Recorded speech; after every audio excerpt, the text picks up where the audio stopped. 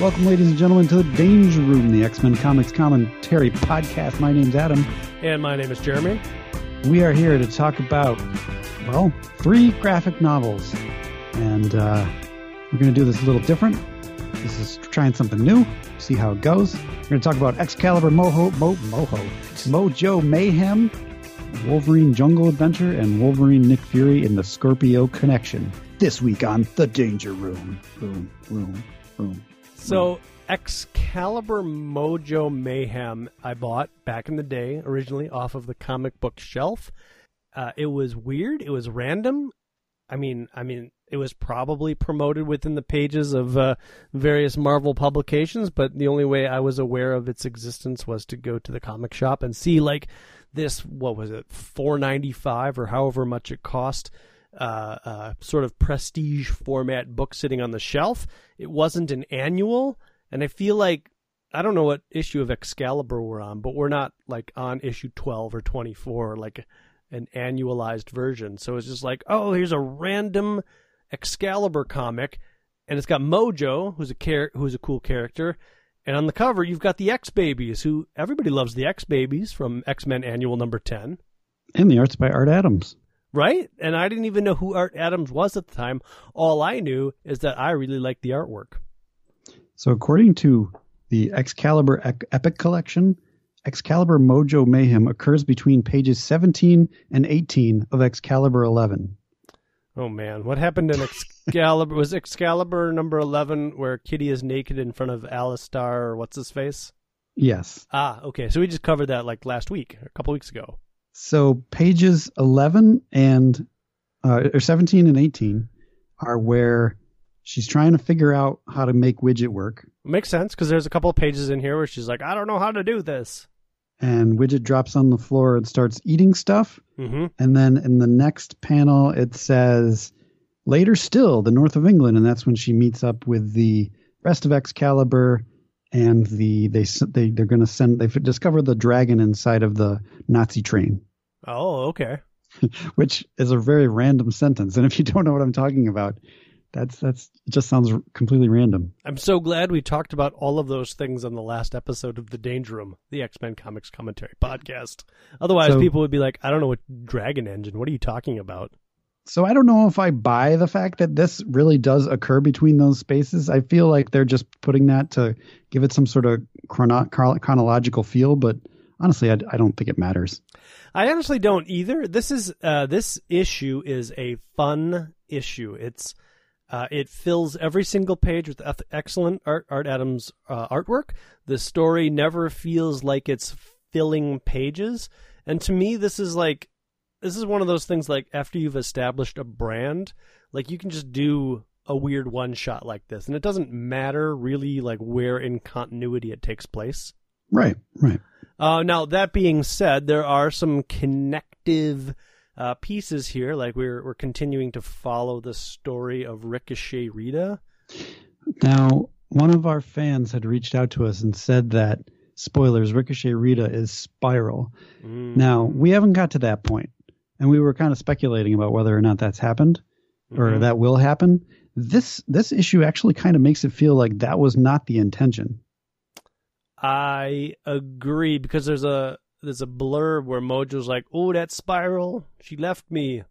Is that what you're referring to? And then Ricochet Rita is just like there as like the X-Baby's babysitter. So the implication that I noted was that Ricochet Rita got sent to Spiral's body shop. Yep. Where Ricochet Rita then gets rebuilt as the villain of this story. Does the villain even have a name? Yeah. The Agent or something like that. That was a little... I remembered that from when I was a kid. So as you're reading this issue, and even on the cover of this comic book, there's this character who's large and he's all blacky. I think they're trying to go for like a Darth Vader motif. And throughout the issue, I guess you're not necessarily wondering like who this character is, but he's the nemesis of this, like Mojo or I guess it's Major Domo, conjures up this character, the agent, to go collect all of the X-Babies because Mojo wants to retain their services for his motion pictures, of course, right? He wants their contracts. Right. And so throughout, I guess, at the end, right, it is revealed that it's Ricochet Rita. But I guess I don't know where, does she go to the body shop in this issue? Or is it just inferred? You never actually see it, but they mention it. They say somewhere that she went to the body shop, and this is what Spiral made. And I think you kind of have to piece it together. It feels like it, because I recall Mojo saying, like, oh, I should never have let Spiral have that body shop. And that's like the only reference to the body shop that I recall. Right. I think that is the first one, and I think that's the first time that we meet the agent. Yeah. Shortly thereafter. And it is implied somewhere that the agent came out of the body shop. I should have taken notes. There is a full, not to change topics entirely, but there's a full page spread on, I don't know, page 9 or 10, where they have Secret Wars, Crisis, Secret Wars 2, Invasion, Atlantis Attacks, Legends, and it's like this giant building, and the X-Babies are running away from Mojo and trying to escape the Mojo-verse with Ricochet Rita, and they're like, let's go over there! And I think it's neat that it has all those references, but I wonder, was this like a funny lampoon back in the day? Well, yeah, I mean, I think it's like, these are the events, and this is the building that takes you to each of those different events, and it's kind of a not very serious sort of thing. And then when they go to the world that we're familiar with, it's a doorway called the House of Jack and Stan. Yep, which was a neat little touch. And I feel like somewhere in there they're like, that's where everything comes from, or something like that. Yeah. Which was kind of a nice homage to those two creators. And I guess I kind of lost track as to where we lose Ricochet Rita. So when they go through the doorway to Jack and Stan Land, yep, the X-Babies come out the other side, but that's where we don't see Ricochet Rita again. The next we see the agent, and Mojo says, "Most impressive, Major Domo, and on such short notice too." So he or she, I guess, has just been created in Spiral's body shop, and then we don't see Ricochet Rita until the end, where we find out that Ricochet Rita is the agent. So what I think is really clever about that portion of the story is, as they run into the House of Jack and Stan, like, you don't see the X-Babies for a good 7, 8, or 9 pages.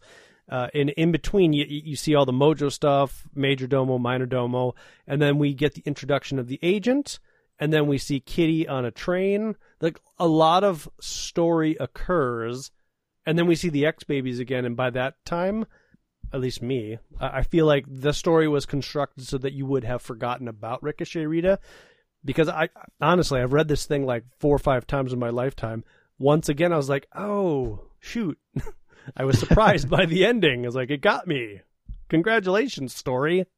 Yeah, it's a well-constructed story. I mean, it works the way that a story should. It takes you to this portion of the story, which is important, and leads you back to the original. It kind of winds its way around the story. It eventually connects to the story that it's intending to tell. It's good. Yeah. So Kitty and we get kind of like a back and forth. Like, we start on the train where she's just gotten done at a rock concert, and then we flash back to the lighthouse where she's like, I'm sick of working on Widget. I can't figure this thing out, which is in between the pages of 17 and 18, like you said. And she's like, I got to go to this rock concert. And Captain Britain, he's like, you can't. We've got Excalibur responsibilities. But Nightcrawler, who's an upstanding guy, is like, that's Kitty Pryde. Do you know who she is? She's super responsible. Let her go. And so she does. And these are all done in kind of like these flashbacks as Kitty is on the train. There is like a weird moment where, like, if she doesn't concentrate, she loses her phasing ability, or she she is not solid because she's still in that weird phasing sort of state. Yep, that goes back to the Mutant Massacre where she got attacked, and then X-Men versus Fantastic Four. So her natural state is to be intangible, so she has to concentrate to be tangible, and that was due to the efforts of Reed Richards to at least give her that element of control. Which I it's great. But what happens when she falls asleep? That's what I want to know. Well, and they more or less kind of allude to it. Like, she kind of thinks about all of these things that are going on in her life. She flashes back to the Excalibur Lighthouse, and as she's kind of daydreaming, she loses control of her tangibility and falls through her room in the train, whatever you call it, the private room that she's got. And she's like, oh, by the way, comic book readers, my natural state's intangible. This is going to be a plot point. You got to pay attention to this. So can Kitty Pryde never sleep again? Well, I think, like, if she's sleeping in a non-moving vehicle, she's probably okay. But she's going to sink through the bed. Well, that's a great question, right? Like, so if she's intangible, does she have weight, and therefore does gravity pull her down? Or can she fall asleep and just kind of, like, hover within the sheets? So the same way that she takes the stairs, intangible stairs, perhaps she sleeps in an intangible bed. Okay, I can buy that. Yeah, and in fact, they kind of go through the whole momentum of this train and her intangible state a little later on, which kind of leads to the entire adventure. But apparently she's friends with this band. The band's called Cats Laughing. She just goes to... She's, like, super brave, right? She's, like, 15 years old, and she goes to big city and dances at this club, and she knows, like, all these band members. She's not just dancing at the club. She's dancing on stage with the band. That's a good point. And they're even like, you should come with us. Like, we always do better shows when, like, we don't need you to play an instrument or sing. We just need you to be at our show, and we'll pay you. And she's like, nah, I got responsibilities. I got to go. It's a funny touch. It's, I wonder, knowing Chris Claremont, like, is this a reference to something? Is there a band called Cats Laughing? Oh, sure. Who knows? I didn't look it up. He was like a New York mainstay, right? So who knows? There was probably a small indie band in New York in 1989 called Cats Laughing that he would go see at the coffee shops in Greenwich Village. I feel like those words work together even though I know nothing of what I just said. That's fine. I thought it was great. Thanks. So she had the time of her life. She gets on this train. She did that little phasing thing, and then all of a sudden the X-Babies show up in her little car that she's in the train, and she freaks out, and that's when she goes intangible. And I mean, for the story purpose, this is fine, but I don't feel like it would work this way. When she phases, like, the train moves through her and she stays where she was. Well, this is where she's sitting on her intangible bed. So the intangible bed that she's sitting on isn't moving, but the train is still moving. So she is in one spot and the train is moving out from beneath her. I mean, it's fine. It makes for a really good sequence. But I spent a road trip when I was a kid, like, flipping a penny in a moving car, because I was like, it doesn't make any sense. When I flip this penny, it should, like, go shooting straight to the back window. But it didn't. It just went up and then it went down. I feel like an object in motion will remain in motion until acted upon another force. I feel like Kitty, phased or unphased, would continue moving with the train. But either way, it doesn't matter. It's a good sequence as she's, like, phasing. She's staying in the same place as the train phases or goes through her phased body. So we see, like, all these couples, like, kissing, and some guy reading the newspaper, and another couple that are like, oh, we're naked, don't look at us. It's hard to really say without knowing the physics of phasing. Right. It is a superhero universe, so anything goes. But yeah. Anyways, I get what you're saying, though. It gets the plot moving. She's outside of the train. She's in her underwear. She's got her Cats Laughing shirt on. What's she going to do next? Yeah, she's going to dress up in various bits of the X-Babies clothing for some reason, which, I'm staring at this outfit that she puts together, and I can't figure out what comes from where. Well, the jacket is from Storm. The belt is from Colossus. The skirt is from Psylocke, ? Yeah, the jacket and the skirt and all the stuff, are from, you can tell which characters they're from, but if you flip back a page, they're not wearing any of those items. Yeah, that's It true. doesn't make any sense, Like, which is fine. Storm still has a jacket, even though Kitty's wearing that jacket. And I feel like Colossus is still wearing a belt, even though Kitty's wearing the belt. And where the Psylocke thing comes from, I don't know. Yeah, well, and she also says, thank heavens for unstable molecules, i.e., they fit on babies and they fit on me because unstable molecules. Right. The answer to everything Marvel. Yep, which is fine. Wolverine throughout the entire issue he's a little scamp, always causing trouble. I like how Art Adams draws them all as kind of fat kids. Yeah. I mean, they're not fat. They're just kind of chubby, like little kids are. Yeah, chubby little kids. It's great. It's cute. It's good. Yeah, it's an excellent little touch. So throughout the issue, they keep encountering this agent in various disguises, and the agent keeps getting them all to sign a contract through various schemes and means. And every time an ex-baby signs the contract, which they don't realize is the contract when they're signing it, he steals their powers, and they disappear, I guess, into him. All throughout the issue as well, Kitty, I mean, we've already established she's having troubles keeping herself constituted as a physical being. She has developed a cold, I guess, because as she phased through the train and solidified, she landed in the river and caught a cold. So now every time she sneezes, her phased body kind of expands outwards, and she's got to like focus on like pulling those molecules all back. That's an important plot point. Is it? Because I can't remember. Did that go anywhere? I feel like there's one scene where it kind of may have made a difference, but she sneezes at least 3 or 4 times, and you see her like blow out of her body. And like, oh, I got to pull my body back. I kept waiting for it to matter, and it never really did. I feel like it kind of sort of mattered towards the end, but it was never like, oh, Kitty's discorporated. What are we going to do? We have to solve this problem. Or like some sort of thing where she was like, I sneezed and that somehow saved the day. Yeah, no, that's true. None of that ever comes into play. There is a moment where so I think when the comic starts, the ex-babies are in their classic uniforms, but I think when they go through that portal, they go into their kind of newfangled 89/90 costumes. Yes, yeah. So that was fun. They have to modernize. Yeah.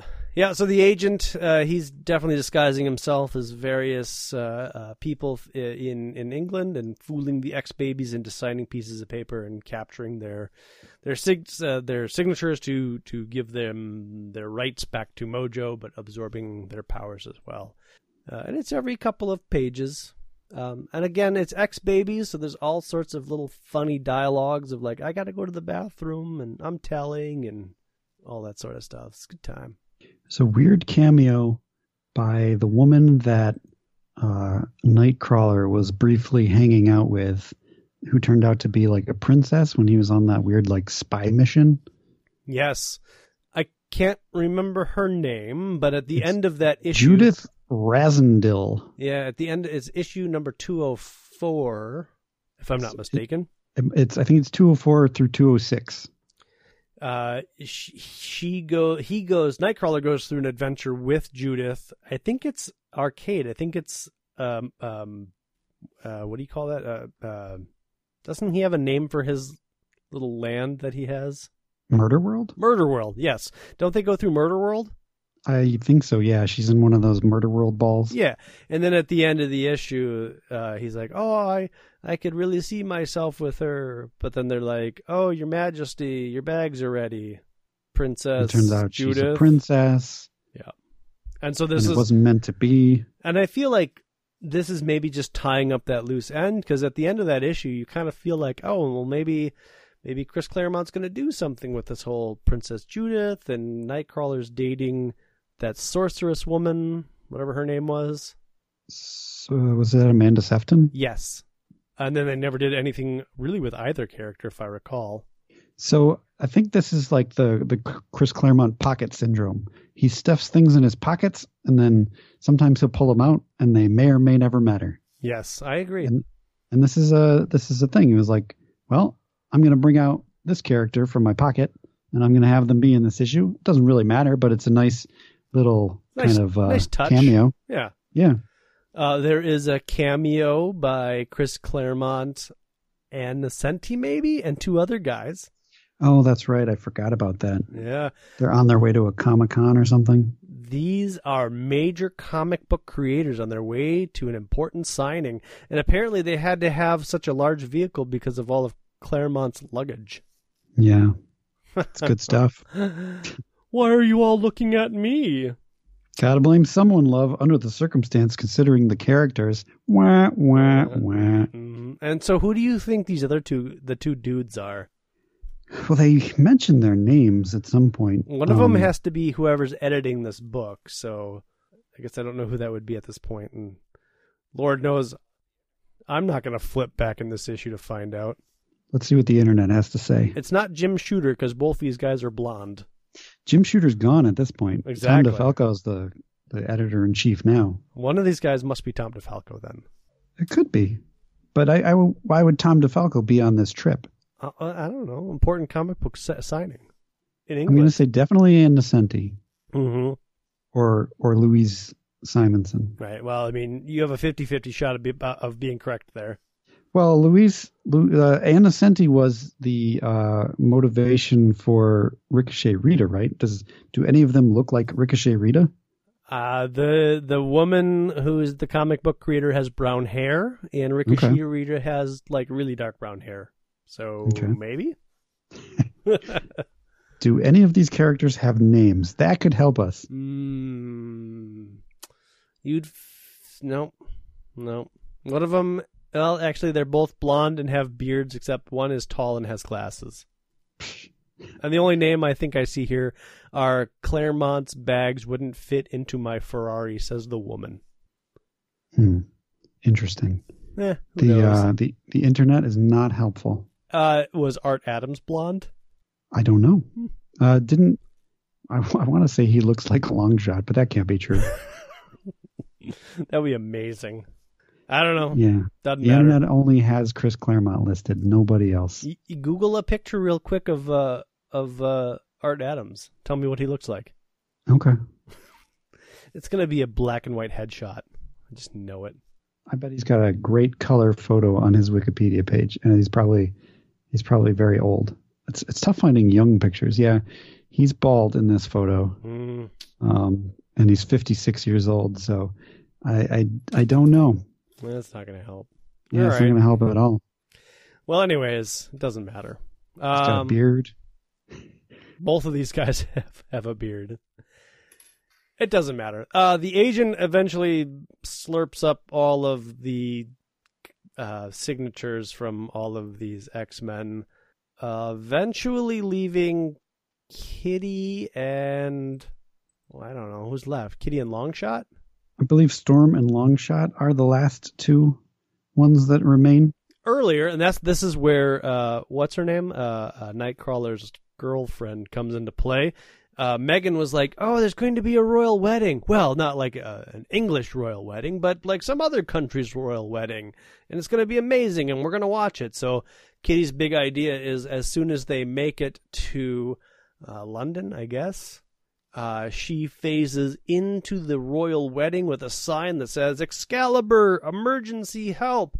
But then she's like, darn it, Megan can't read. Which is kind of weird, but well, okay. What am I gonna do? And they do make a deal out of Megan not being able to read in the pages of Excalibur. I don't know why they didn't decide to teach her how to read. Yeah, I think it's about time. It seems like an important skill to have, but I don't know. Maybe she can't functionally comprehend the characters that are letters due to her alien physiology. Maybe. Yeah. But the agent, he's the cathedral, he's the chapel, he's the guy that's marrying everybody. And so he pulls off his mask and he's everywhere. And finally, Excalibur does show up, because this is an Excalibur graphic novel after all. And pretty much about a page goes by and they finish the story. Kitty grabs the contracts and is able to phase the signatures out of the contract, which is kind of clever. Totally clever. Love it. And then the X-Men, the X-Babies then emerge outside of the agent. Yeah. And that's when we get the reveal that the agent is Ricochet Rita. Well, I want to draw your attention to the page before that revelation where we get two amazing drawings of the agent's boot prints. It's like Art Adams had to sit down with like a pair of boots and draw all of those tractions and treads, because you don't make that up. That came, like, you could probably trace that back to a brand of boots in 1989. It could be. They're amazingly detailed. Like, I feel like any other artist would have just drawn like flat boots, but this has Rob Liefeld would have just drawn like no boots, little triangles. Yeah, they're really good. They're really good boots. Probably the best boots I've ever seen in a comic book. This agent design screams the 90s. This is like we're seeing the pre-90s right here. Big shoulder pads. Yeah. Yeah. I like it. I like this agent design for the most part. It's kind of like a cross between Terminator and some sort of alien sort of thing.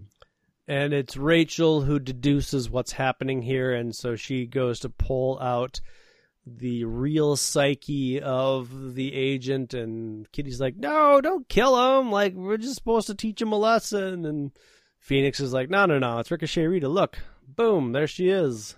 But Ricochet Rita is still somehow owned, I guess, by Mojo because he has her contract.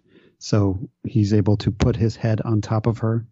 And the X-Babies make a deal that they will go back to Mojo World if he releases Ricochet Rita, which he does, and they do. He finally agrees. He's like, well, the value of these X-Babies far outweighs Ricochet Rita. So he burns up the contract. Ricochet Rita's free. She kind of collapses into Captain Britain. And the X-Babies are like, see ya. Off we go into the portal. And Ricochet Rita says, are you nuts? What have you done, my kids? And she jumps into the portal, too. Yep. Which kind of makes this story like, did we really achieve anything? But we do get a comedic ending where Mojo's like, yeah, I got them. But then the X-Babies are like, we want rights and merchandising. And they said, we'll come back, but they didn't say they would sign a contract. So they're working with him, but now it's on their terms. They've learned the art of negotiation. And Ricochet Rita is now their agent. Yes. And Mojo reluctantly agrees. And at the very end, he's like, help. It's a good issue. That's a good close-up of Mojo. Yeah. Looks funny. It's fun. It's a good old fun time. This was a fun issue, and I was happy to purchase it. I liked this issue. It's the same format, the same binding, and the same cost as the original Excalibur graphic novel, and I much preferred this one over that one. Why is that? It's more fun. It's more engaging. I never really cared about the whole gatekeeper and her weird band of, I don't know, characters. Okay. So you just like the X-Babies. Yeah, this is a fun issue. It's a fun, quick read. It's 48 pages, but you wouldn't know it because they go by so quickly. How many times can we fit fun into one description? I don't know. A lot, but people might get turned off. So Wolverine and Nick Fury, the Scorpio connection is... So the cool thing about these three graphic novels is that they all have very different art styles, but they're all very good art styles. And I feel like this one was done by Howard Chaykin. And after, like, reading this, Howard Chaykin is like the connection between today's art and like Jack Kirby art. He's this weird sort of in between modern and past art, and I really like it. It's very stylish. It's not your typical art. It's got a lot of lines. The colors in this thing are amazing. He really enjoys like stark red panels. Yeah, there's stark red, there's black and white, there's blue. I mean, like, there's different color palettes based on where they are. The thing that I thought was very different about this is usually when I'm reading comics, you know, we get to and they fight parts, and it's just kind of a blur. Mm-hmm. But this was very the fights were like very dynamic and interesting, well done, and more so than the actual talky parts. I was kind of skipping, like, well, I didn't skip anything, but I was kind of like losing consciousness while I was reading the talky parts. Were you just like, get back to the fights? Were you drunk or were you high or what? No, I just like the espionage stuff is not my bag. So having Nick Fury and Wolverine talk about different things related to espionage and Scorpio and this and that, it didn't really thrill me. But when they were like running around and Scorpio was shooting stuff and they were fighting, I could follow that, and it was interesting and I was enjoying it. This is Marvel graphic novel number 50. So I feel like it's even more than 48 pages. Maybe it's only 48 pages. I think this one was like 56 pages. It felt like a lot of pages. This one and the Jungle Adventure that we also read were both 56 pages. And in some areas, maybe more so in the Jungle Adventure than this, I really felt those 56 pages. The Scorpio, was it the Scorpio Connection, I think is what it's called? Yeah. I guess in 1989 or whenever this issue came out, were there a lot of Nick Fury fans? So I don't know. I know that Nick Fury had a 4 or 6 part limited series, which may have also been drawn by Howard Chaykin, where S.H.I.E.L.D. is disassembled because it turns out that the people running it are much like Captain America Civil War. Mm-hmm. Oh, no, which one was it? Winter Soldier. It turns out that the people running S.H.I.E.L.D. are actually bad. And there's like a six part Nick Fury versus S.H.I.E.L.D. limited series. That was pretty cool. I think it was Howard Chaykin. I could be wrong about that. And it was pretty good. So this is kind of a follow up to that. And then shortly after that, Nick Fury gets his own series, which is probably his 3rd or 4th series.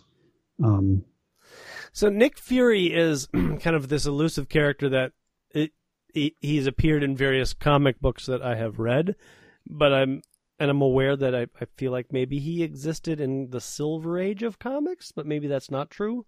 So he existed in the when did Fantastic Four come out? That was the 60s? Yeah, 1961 or something like that. There was a Nick Fury comic in the 60s, and then there was remember Jim Steranko when he did the X-Men way back? Yeah. So he also did like a Nick Fury comic book, like Agents of S.H.I.E.L.D. or something like that. And that's where you get all those cool kind of retro sci-fi espionage kind of things. And those ones I kind of would like to go back and see. I'm sure they're on Marvel Unlimited. But before that, it was Nick Fury in World War II, where he was like, I forget what those guys were, but Nick Fury and the Howling Commandos. Yes, Yeah. The Howling Commandos. So I guess my question is, and I should probably just know this, but so Captain America was a Silver Age comic book under the Timely publisher, and then kind of disappeared, and then Avengers came along, and then they resurrected Captain America. Was Nick Fury also a character at that time in real life? Or was he invented to be like, oh yeah, and he was like, Nick Fury is also, he's got some super soldier serum, but to a lot less degree than Captain America. That's kind of always been my assumption of Nick Fury. So the first chronological appearance of Nick Fury is Fantastic Four number 21. Okay. That's actually pretty late then. So that, like, they probably injected him into the past in the way that you're talking about. Yeah, okay. So he's like the original retcon. Yeah, I guess so, maybe. Okay. So yeah, I mean, I guess what I'm trying to say here is I feel fairly connected to like Avengers, tangentially connected to Fantastic Four, Avengers, Spider-Man, and other comics of those eras, but like I can think of many comic book covers associated with those books, even though I wasn't a direct collector of those, but I can't think of any like direct Nick Fury books that I've ever seen. I assume they exist. So the ones that I mentioned are the ones that are probably the big ones. Other than that, I mean, for us, really, Nick Fury has just kind of, and S.H.I.E.L.D. have just kind of been in the background of X-Men and Avengers and all of that stuff. I mean, they're always there. We've just never really had to focus on them. Sure. Even in that issue of Godzilla that we covered, they were in that. That's true. So yeah, I guess this whole story talks about how Nick Fury and Wolverine have a past relationship from back when Wolverine was in the Canadian. I can't remember what group it was, but basically the CIA for Canada. Yeah, the weapons program or whatever it's called. Yeah, I don't know that it's called Weapon X at this point, but Alpha Base. Then he was like, I got to get back to Alpha Base. Does he say that in this issue? No, I think he says that in some old. Yeah. So isn't it Department H? Yeah, or is that, yeah. No, I feel like he has said that, but in this issue they don't talk about any of that. They just talk about like my time in the Canadian service or whatever he says. So what we know about Wolverine, like up to this point, is that he served with the Canadian something or other as kind of like a secret agent, mm-hmm. and we get a little backstory where I think a character that they invent for this comic book is murdered, and he was a friend of Wolverine that he met on a mission where Wolverine almost got killed. This guy is David Nanjiwara, and he is killed by Scorpio in the very beginning. We learned that Scorpio, nobody knows that Scorpio was Nick Fury's brother, Jake Fury. Mm-hmm. So the fact that he's back is kind of freaking Nick Fury out. Oh, yeah. Mm-hmm. Wolverine wants to kill Scorpio because he wants revenge for his buddy David Nanjiwara. We get some flashbacks of how they met and stuff. And then it's basically a pretty, I mean, there's a lot of twists and turns, but it's pretty straightforward. It moves pretty straightforward. They are, if you read the back of the book, like they're very proud of the story that they've crafted. If you read the little blurbs of like the twists and the turns and the drama, and then I feel like, I don't have it up in front of me, but I feel like the price tag of this book in 1989 was $16.95. Do I have that right? No, that can't be right. This was a Marvel graphic novel, so whatever the prices of the Marvel graphic novels were. I don't have it in front of me, but I swear it was like US. How much was God Loves Man Kills? Like $5, but that was 1982. So I guess what I'm wondering, I'm going to try to pull it up here, but at $16.95, like, was this thing hardbound? Like with like a nice, like, stock cover? I think it was a stock cover, but I don't think it was like a hardcover. All right. Yeah, you're right. $16.95. $16.90. That's $17 in it. So you're looking at your comic book shelf right now. It's 1989, 1990, right? 62 pages. And right next to it is Excalibur Mojo Mayhem for $5.95 or $4.95 or whatever it is. And then you've got this thing at $16.95. Like, it had to have been like a bookshelf format, like hardbound book. Who in 1989 is paying $17 for this thing? It's a good question. I don't know. I guess that's like an insane amount of money. It could very well be that the first edition was a hardcover, and then later editions were like your standard like Excalibur Mojo Mayhem style thing. I feel like this was definitely reprinted a few times. Probably. You know, this is an era where they're trying different things over at Marvel to see how much money they can get people to pay for certain things. So I just Googled this really quick from thedollartimes.com. $17 in 1989 was the equivalent of $35.44 in 2019. Wow. That's a lot of money. For a kid, sure. And as a comic book collector, like I remember seeing the graphic novels when they would come out, and I'd be like, "Ooh, $5.95, $4.95." Like that's my entire allowance. I could either buy, 5 75-cent comic books, maybe 6, or one of these graphic novels. And the value proposition, like It was tough. It was tough to buy some of these graphic novels, and then when you put $16.95 on one, I wonder how well this thing sold. So they're listing it on eBay as a hardback book. That makes a little bit more sense. So yeah, it seems like it was definitely a hardcover. So yeah, Marvel's trying a very different price point and very different product here.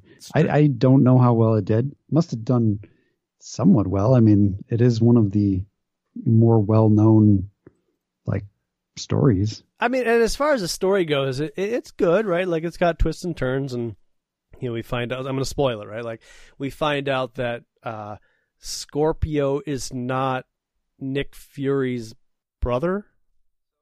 We find out that Scorpio is Nick Fury's son. So we find out first that Scorpio thinks he is Jake Fury's son. And Jake Fury is Nick Fury's brother? And Jake Fury is Nick Fury's brother. Okay, yep. He was the original Scorpio. So the mother brainwashed the son to think, like, you are Nick Fury's brother's Jake Fury's son, and Nick Fury is bad, so we got to kill him. Yeah, you need to kill Nick Fury. Was it because, like, Nick Fury abandoned Jake Fury or betrayed Jake Fury? Well, Jake Fury ended up committing suicide, according to this. Yeah. And the mother and the son blame Nick Fury for that, and so they just want revenge. And it turns out that Nick Fury actually had a one night stand or a little affair with the woman. Yes. And that she could never forgive him for that. I guess so she blames Nick Fury for ruining her relationship with Jake Fury. She also seems like she was in love with Nick Fury for a little bit, and she'd never been in love with anybody before. Some of that makes sense because at the beginning of the issue, Nick Fury's like, oh, I'm old. Like, he's talking to Dum Dum Dugan, and they're like, oh, we're old, and we need glasses, and we can't see, and it's harder to do our weights, and we lose breath a lot easier, and oh, we're old. And then Nick Fury goes to his condo or whatever, and he's like, yeah, I gave up a lot of things for the perks. Got a nice place, moving up in the government, but I gave it all up. Oh, there's a moment in the beginning where he's like, boy, I wonder what it would have been like if I had been a father. And right from that moment, you're like, oh, well, he's probably going to be this guy's father. Yeah, I didn't really connect those dots until the very end, and I was like, oh, I see what they were setting up at the beginning. And it is kind of like, who wrote this? Whoever wrote this, it felt like he was like really trying to create like this big moving story, and not having that bit great of a connect. This is definitely a Nick Fury story, in my opinion, with Wolverine kind of there doing some other stuff. But which led me to my original questions about Nick Fury and like his legacy, because it was neat, but I didn't really care too much. Well, yeah, I guess if you don't like Nick Fury, that's a problem. And I don't not like Nick Fury. I don't have that connection to Nick Fury because I'm not. I don't mean like you dislike Nick Fury, but you don't know Nick Fury, so it's like, right. Okay, well, this is an interesting story about a character that I don't really know anything about. Right, and that kind of led me to like, were there Nick Fury stories in which like I could have read or whatever that would have like gotten me to this moment and been like, oh, because as you said, based on everything that we learn in this issue, like we do learn that there was maybe some separating from S.H.I.E.L.D. and S.H.I.E.L.D. did some bad things and blah, blah, blah, blah. It seems like there's a neat story there that at some point I would like to go back and read. I would recommend that if you go into Marvel Unlimited, check out Nick Fury versus S.H.I.E.L.D. I think it's like 6 parts, maybe even 5. I don't know. But that's a good story. And I think it's by the same team, Archie Goodwin and Howard Chaykin. What I would like to know is, when does Nick Fury turn into Sam Jackson? I know a little bit about that. Is that a thing that actually happens? Like, I know that the Nick Fury that we have now is Sam Jackson Nick Fury, but do they do a story of like that evolution? Okay, so when they remember the Ultimate Universe? Yes. When they rebooted sort of the Marvel Universe, but it was in a parallel sort of universe. Yeah. So that Nick Fury was patterned after Samuel L. Jackson, which the movies then took one step further and cast Samuel L. Jackson as Nick Fury. So that was kind of imprinted in the comics. At some point, Samuel L. Jackson, Nick Fury, and the Ultimate Universe combines with the regular universe, and Samuel L. Jackson, Nick Fury goes into real world, and I think is like Nick Fury's son somehow. And Nick Fury, old Nick Fury, is still around. I don't know why they both have eye patches. That seems like a big coincidence. I'm not really sure. I mean, that's where I kind of lost it. I know that he was from the Ultimate Universe, and now he's in the regular universe. And it had something to do with the Sovereign Seven or something like that. I don't know. There's the story there, but I don't know. It's probably convoluted. It sounds fun. It probably.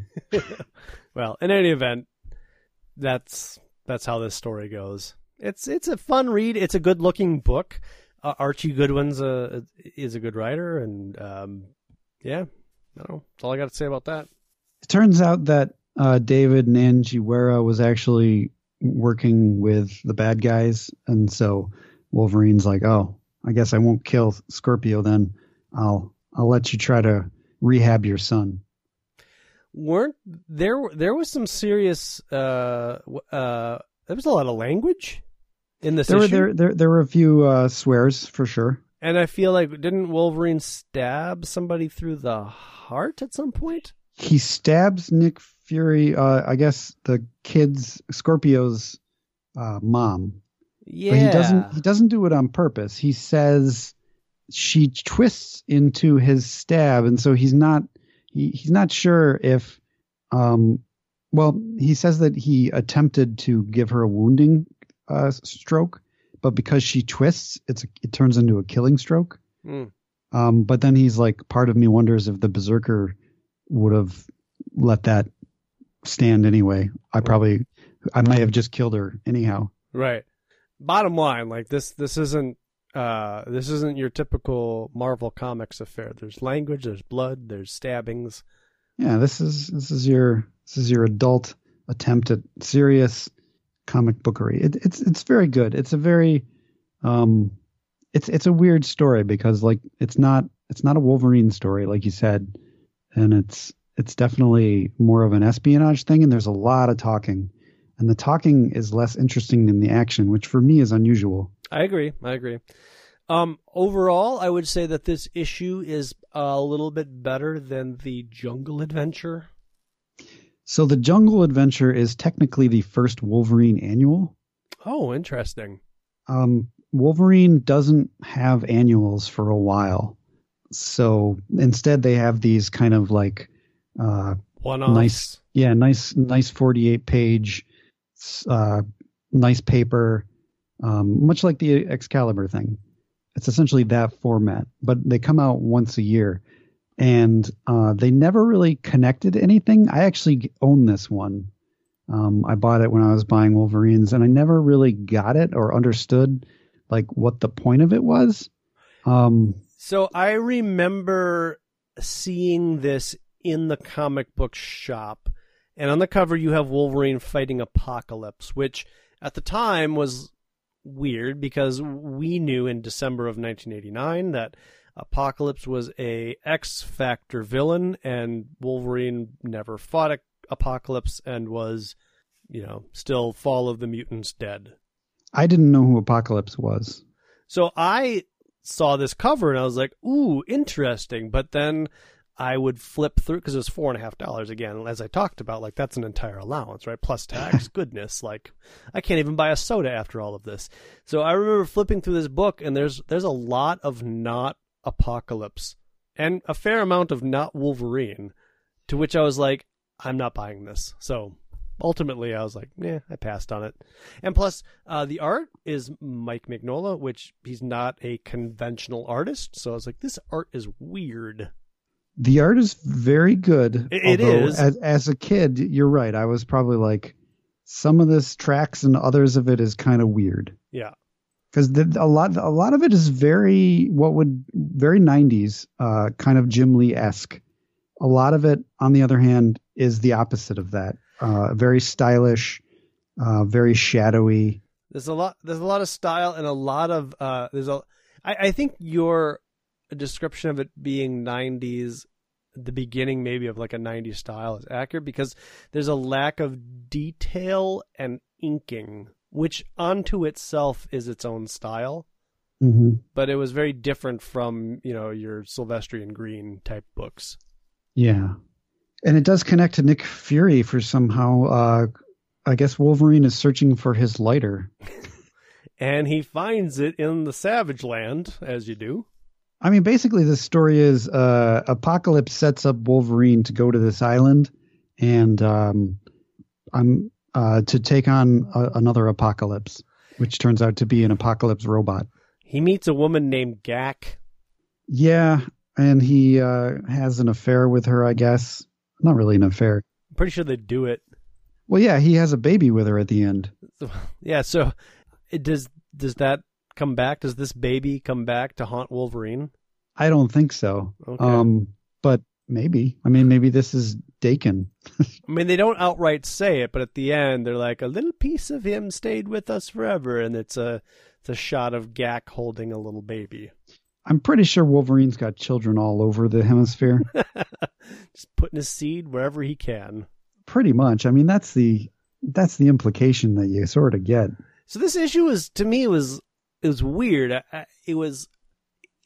On some elements, it wanted to be an apocalypse story, but there's like this whole, like, there are the thing's like 56 pages, and there's easily 20 to 25 pages before we see Apocalypse. Apocalypse is only in the last few pages, and the rest of it is Wolverine kind of like this tribe in the Savage Land thinks that, because Wolverine flies in on an ultralight, and they're like, oh my gosh, he's God, he's flying in, and Wolverine's looking for his lighter, and they see the lighter, it's like portable fire, and they're like, you're a god, and then they're like, no, you're not a god, and they can't really make up their minds, and he fights like a robot Tyrannosaurus Rex. So he takes over the tribe, and he becomes sort of the leader of the tribe after he defeats Gak in battle. Gak is, and we learn that Gak is a woman, which it works in a comic book where she's like, I'm Gak, and I'm going to take my hat off. It reminded me of the twist in Solo, where what's her name takes off her helmet, and you're like, oh no, it's a girl, or not, oh no, but like they disguise her voice throughout it. And in Solo, it was so dumb. It was like, yeah, I knew she was a girl all along because obviously.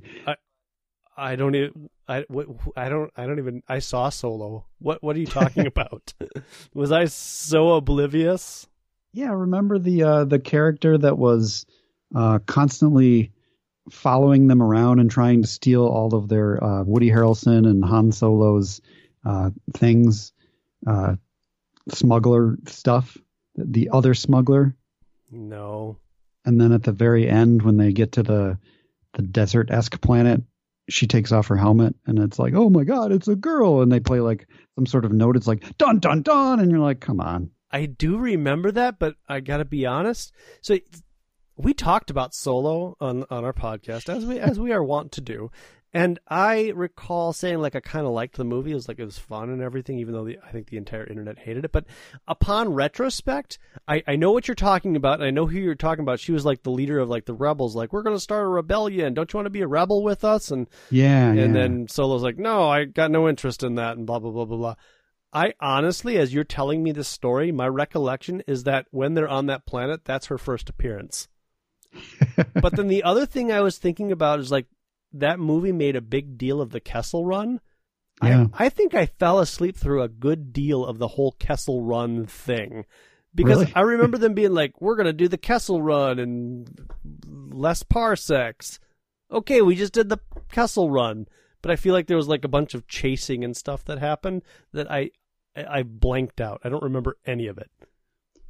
It is a popcorn movie in the sense that it is a lot of fun while it is on. And I'll still say it's one of my favorites. But like, you know, it's a movie that's most enjoyable when it's on, and when it's not on, it's kind of not all that memorable. Right. So I guess all of that to be said, that like when Gak like does her reveal, she takes off she basically gets naked in front of Wolverine. She's like, I'm a big busted like curvy lady, and Wolverine's like, oh my goodness, this is taking a turn. When the reality is, wouldn't he be like, yeah, I heard your voice through the mask. I knew you're a woman. It's no big deal. It's cool. Well, maybe the mask disguised her voice in much the same way that it disguised the voice of the lady in Solo.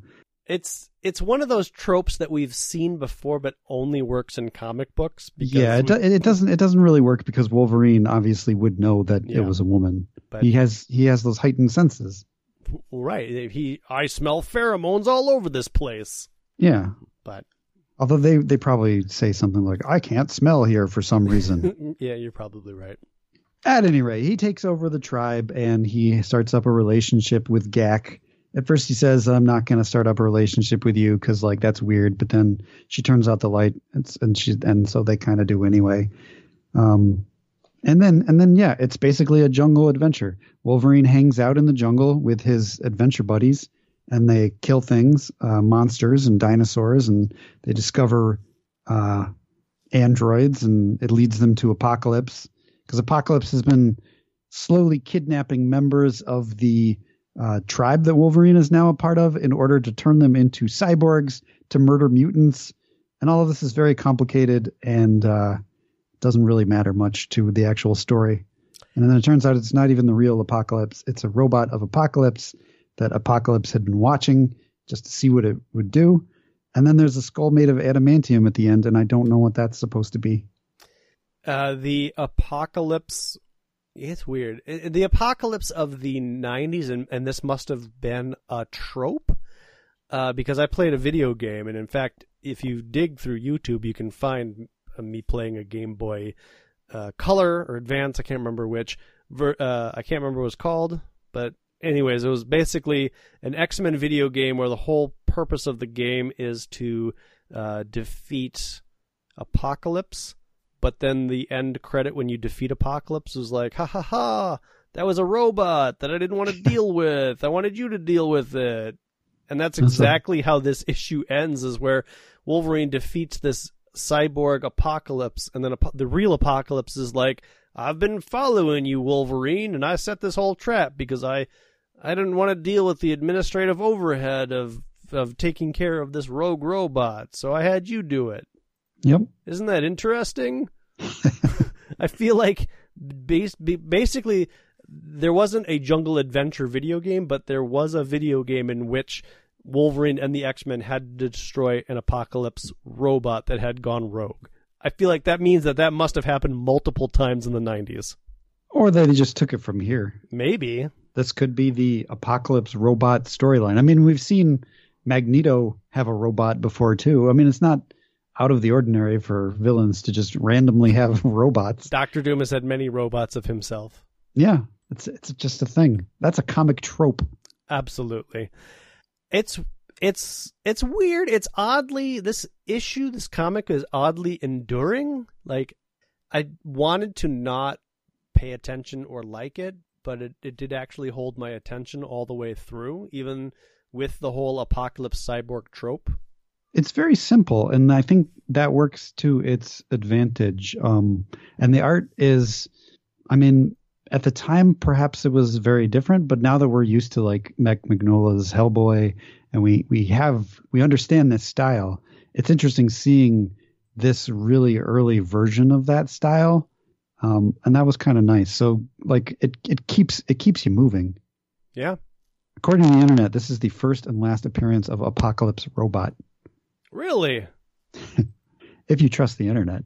I mean, I do. So maybe that whole Apocalypse robot trope was taken right from the pages of Jungle Adventure. Maybe. And then grafted into a video game for some reason. So these are kind of like when Wolverine disappears in the pages of Uncanny X-Men. He's going off to do a Jungle Adventure, or he's going off to do a Nick Fury adventure. It's kind of interesting how, I don't know, chronologically you could try to tie these in, but again, doesn't really matter. No. I think it's the editorial staff at this point that's more concerned about like, well, how can Wolverine be in these places? And so that's why chronologically in the pages of Uncanny X-Men, Wolverine is not on the team. He's off doing other things, and this is apparently what he's doing. And plus probably Chris Claremont doesn't really want to write Wolverine. I think he's more invested in some of the other characters. Yeah. Maybe. So, anyways, yeah, there you go. Three giant-sized graphic novels. Yeah.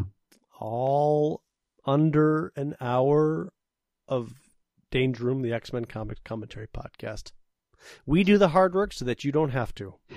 Well, these were all good, so there was no hard work. I mean, they were all very different, but they were all had their good sides fit. I was actually worried for a second that they were going to try to do some sort of Apocalypse is part of the origin of Wolverine sort of story. They didn't go down that path, and that's what I thought the adamantium skull that he pulls out at the end was going to be. Yeah, he having something to do with the Weapon X program or something like that. I had forgotten about that, but yeah, Wolverine at one point pulls up an adamantium skull, and he's like, "Could it be ... ellipse or whatever?" Does that go anywhere in the story? I forget. It doesn't go anywhere in this story. I feel like it was a breadcrumb that they put in there just so that if one day they decided to tie Apocalypse to Wolverine's origin, they could. I don't think they do. Yeah, I was honestly unsure of where the whole Apocalypse thing was going to go, and then obviously a couple pages later they'd say he's a robot. And yeah, all right, I guess that's where we're going with this whole thing. But yeah, each one of these of end to end, the one that I prefer and enjoy the most was the Excalibur book. The other two had definitely elements that I enjoyed throughout, and then some elements that I was like, all right, you can cut all this. Like this, some of these could have been cut back a few pages, but overall, it's a good batch of graphic novels. Yeah, it's a good time. Good time for comics. Yeah, it was fun. Yeah. Fun. Good times. Did I mention that it was fun? You did. So that's that. So this is like this could be a format that we try to do sometimes. Kind of where we don't necessarily read through the comics if we don't feel like they're that important. Let us know what you think. Not that these aren't important, but just that like a page by page of these three would have taken us 4 hours. So yeah, and and they don't really seem as far as relevant to the story that we're kind of focused on. In my opinion, these are absolutely not relevant. As fun as they are, you don't need to read these to be caught up on the events of either Excalibur, X-Factor, or the Uncanny X-Men. But still, they're a fun thing to read. Even in terms of Wolverine, I mean, nothing really here is revealed as far as major plot points in the story of Wolverine. So drop us a line. You can visit us at www.xmenpodcast.com, facebook.com/Danger Room Podcast, or Twitter at Danger Room Go. Email us, dangerroom@xmenpodcast.com, or go out to iTunes and subscribe to us. Leave us some stars, leave us some feedback, subscribe to us. Or call us, 501-GET-X-Men. That's 501-438-9636. Or go out to www.patreon.com/Danger Room, as many of you have already done, and we definitely appreciate the support that we are getting from those of you that have decided to subscribe to us via the Patreon page. And our theme music is provided by Laszlo Holyfeld. And I feel like that's it for this week, Adam. Yeah, man. I got nothing else. Good times. So until next time, this is Jeremy. My name's Adam. And the Danger Room is closed.